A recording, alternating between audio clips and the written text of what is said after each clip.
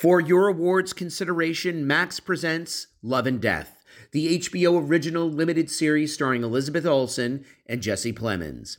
This riveting drama tells the true story of Candy and Pat Montgomery, and Betty and Alan Gore, two church-going couples enjoying their small-town Texas life, until an extramarital affair leads somebody to pick up an axe.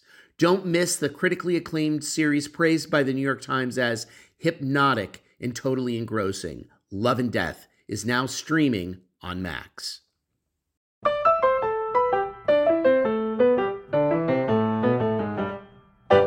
About My Father is the new film from stand-up comedian Sebastian Maniscalco, based on his life with his immigrant father, Salvo. We're here today with the comedian himself, as well as director Laura Terruso on Crew Call. Welcome to you both. Sebastian, the minute you were on stage talking about your family, was there always a movie in the back of your mind? No, this was not planned. This is not something I had on my vision board. The movie idea came about with my writing partner, Austin Earl. I don't know, maybe 6 years ago, we decided to put pen to paper. And we come from similar backgrounds in the sense that my wife and his wife come from a better cut of cloth, wealthy family, and we always kind of bonded over he would go skiing with them and he would tell stories about how the rich and whatever wealthy live. And we come from a middle class background, so that's kind of where it all started. And I didn't think this was gonna end up being anything. You write a movie, you're like, maybe it will get made, but we just did it out of the sheer fun of wanting to do it, and not necessarily, we're gonna make this thing a big hit. And then choosing Laura, how did that come about that you guys teamed up? Did you see something in her work that sparked to you? So I think we interviewed 5 directors for this project, and what stuck out about Laura was in the presentation, it was over Zoom. In the presentation, she was so thorough and so descriptive in how she wanted to make this movie. She had like I don't know what the hell it was, like a PowerPoint presentation. You felt like you were in a business meeting. I mean, everybody else came in with just like, I think we should do this and do that. She came in with like visuals of what the wardrobe was going to be, and just a lot of visuals. And I'm like a visual guy, so I was thinking, God, if she took this much time and effort and energy just on the interview, I mean, that just showed that she had a lot of passion for this project. Plus, being an Italian American, she kind of knew the world I came from. She knew my father in a sense that she probably has an uncle or a father similar to mine. So I knew we had we're like almost dolphins. We have like a secret language Italians speak. And I knew I would have kind of like a shorthand with her in that sense. So, and I felt really comfortable with her. So yeah, it was all in her preparation, and that's and her passion. That's why we chose her to direct the film. So Laura, how do you shoot Sebastian? Do you bring in the wide angle? Do you do a lot of reaction shots? I mean, this is one of the greatest physical comedians in the world, and so wides are really important because you want to capture that physicality. And in working on the script with him and Austin, it was sort of like making sure that we hit the mark on those moments where we were really paying homage to his stand-up work. The entire movie is pulled from his life and his work, and so really wanting to put in as much truth and authenticity into the work was so important. And Sebastian, tell me about landing De Niro. I know you were in Irishman together. Was that just a slam dunk, or is there a little courtship involved? Well, when we wrote this, obviously you start talking about who's the father. Yeah, De Niro's name was thrown in the hat, but not like it was like a fantasy. You're never gonna get this guy to do this movie. Yeah, I did the Irishman with him. It's not like we bonded over, cannolis on set. Uh, De Niro is a man of few words, and it's hard to get to know him. So it's not like we had this friendship. We just had a mutual respect for one another. And then he got the script, really enjoyed it, wanted to read it out loud. So we went to New York and we hired a bunch of actors, read it out loud. And he's like, yeah, I want to do it.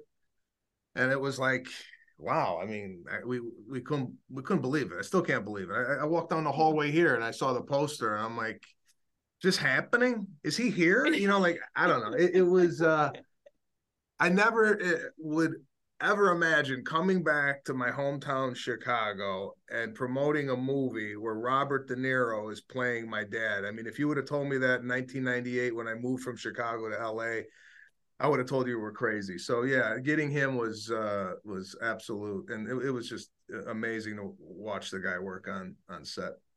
Had he watched your sets? Had he seen it? Because he's got a great sense of humor. Yeah, he came to a show shortly after The Irishman. He came to my show at Radio City Music Hall and watched my set. So he was familiar with my comedy and what I did. And being Italian American, he I think gravitated towards the text and thought he could make it come alive. And he hung out with my father, for 3-4 days. He was on the phone with my dad, asking him questions and studying how you wear your hat, what kind of cigars do you smoke. And my dad was hanging out with De Niro in Oklahoma. There's amazing video of Salvo teaching Bob how to curse in Italian for the film. Yeah. So Laura, tell me about working with these two. I'm just wondering how you set the tone between the two of them. Well, so when we did the table read in New York, it was so clear that these guys had chemistry. They really did feel like father and son, and they just had a shared cultural, like, we get each other. And so I knew that they were going to work on screen together.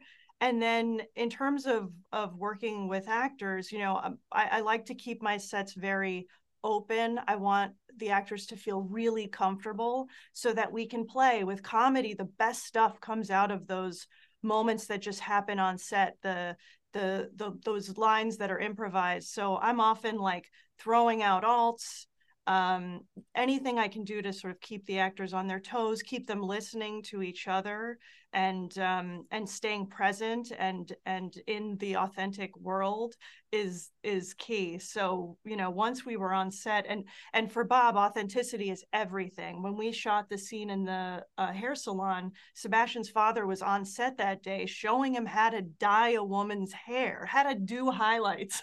So because he wanted to be able to really know how to do that.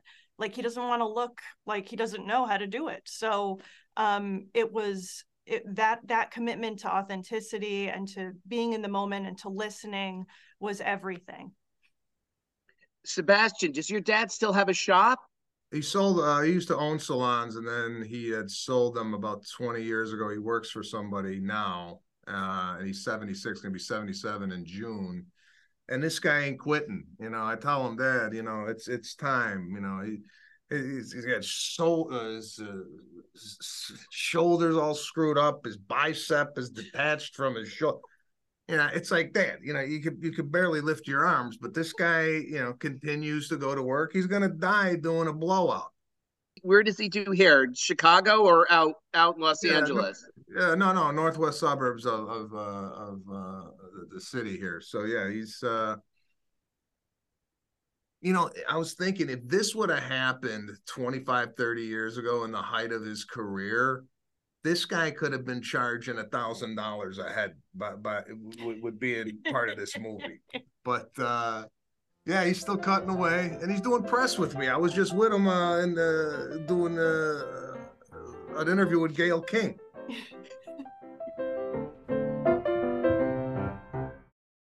For your awards consideration, Max presents Love and Death, the HBO original limited series starring Elizabeth Olsen and Jesse Plemons.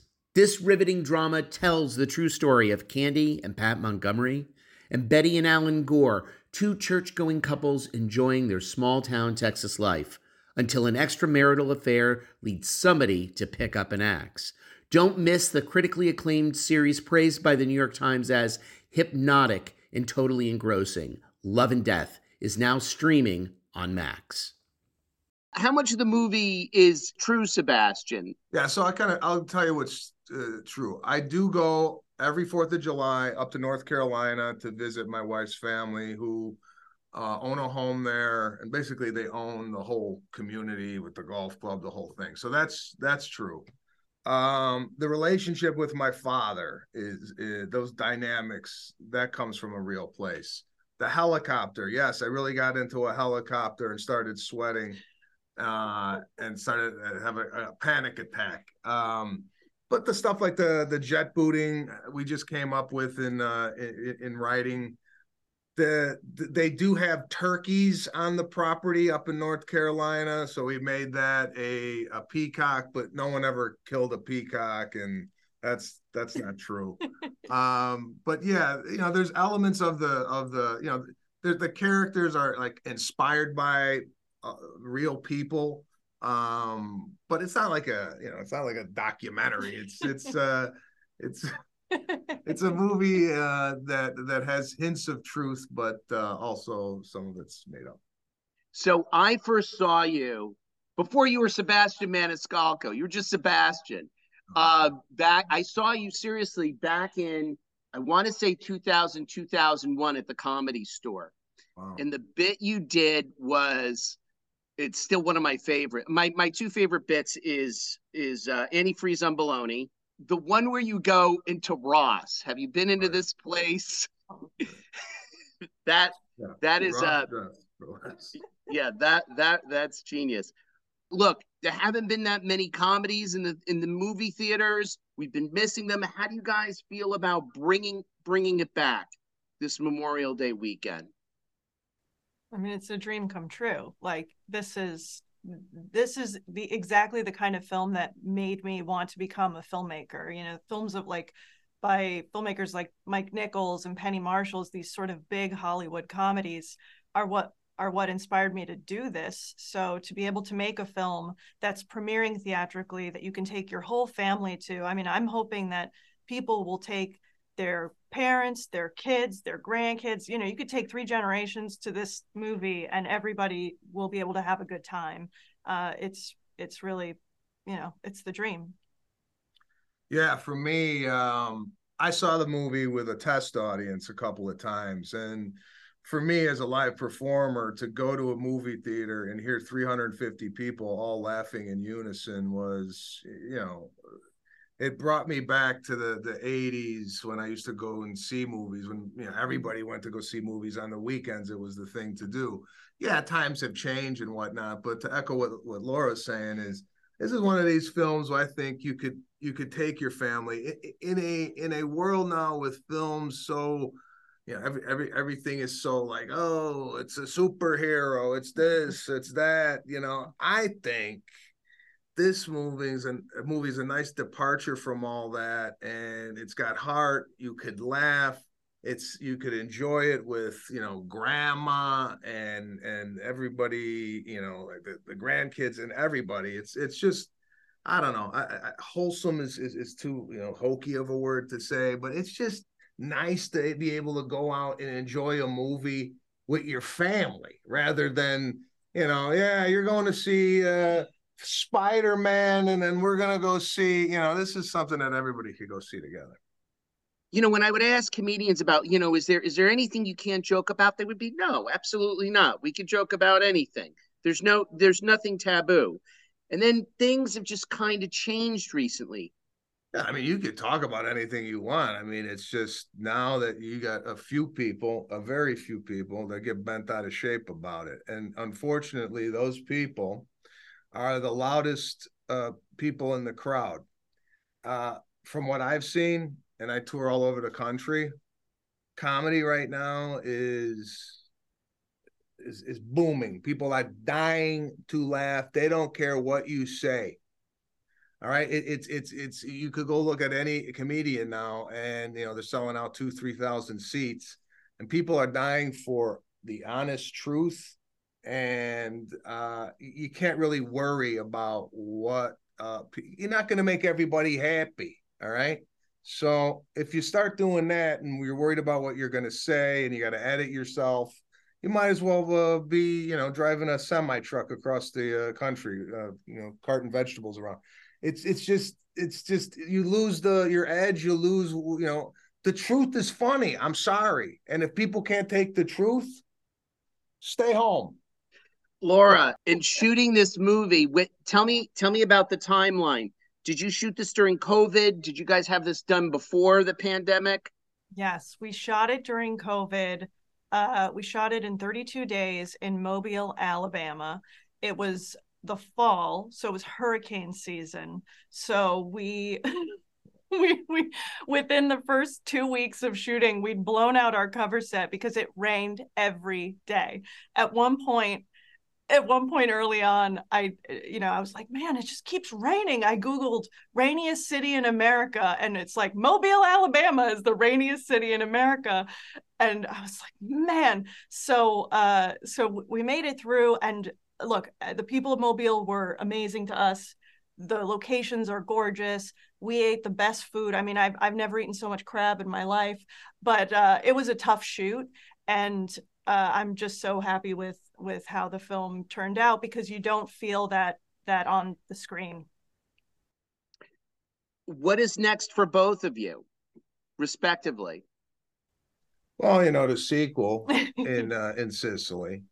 We're looking forward to that. Yes. No, I'll let you answer. What are you up to? What are you doing? I'm developing stuff, different films. I have a documentary that I'm really passionate about adapting. I'm working with Norman Lear's company to adapt that into a mini series, and just developing new material. I mean, this was a dream come true in that it was such a personal film for me that just came in, and it was so personal and yet so universal. And that is just such a rare thing, to get to make a studio movie that feels so personal. So I'm so grateful to Sebastian and Austin for writing it, and to Lionsgate for making it, because and I hope that it hits with the rest of the audience as well. Yeah. And are you on tour? Are you I just got done filming a show with Chuck Lorre for HBO Max called How to Be a Bookie. I play a bookie in Los Angeles, so I just wrapped on that. I'll be doing a little residency in Las Vegas at the Wynn, and then I'll go on a major tour sometime next year. So right now I'm just in that stage of kind of collecting material, spending time with my family. For comedians to get material, at least for me, I got to live my life. So I gotta, hang out and go out and see things. Can't always be touring, because if you're always touring, you can't extract any material. You got to unbox hangers, Unbox hangers, man. That's where it's all coming from. Black clips. Black and beige hangers. I don't know. Sebastian Maniscalco and Laura Terruso, thank you so much.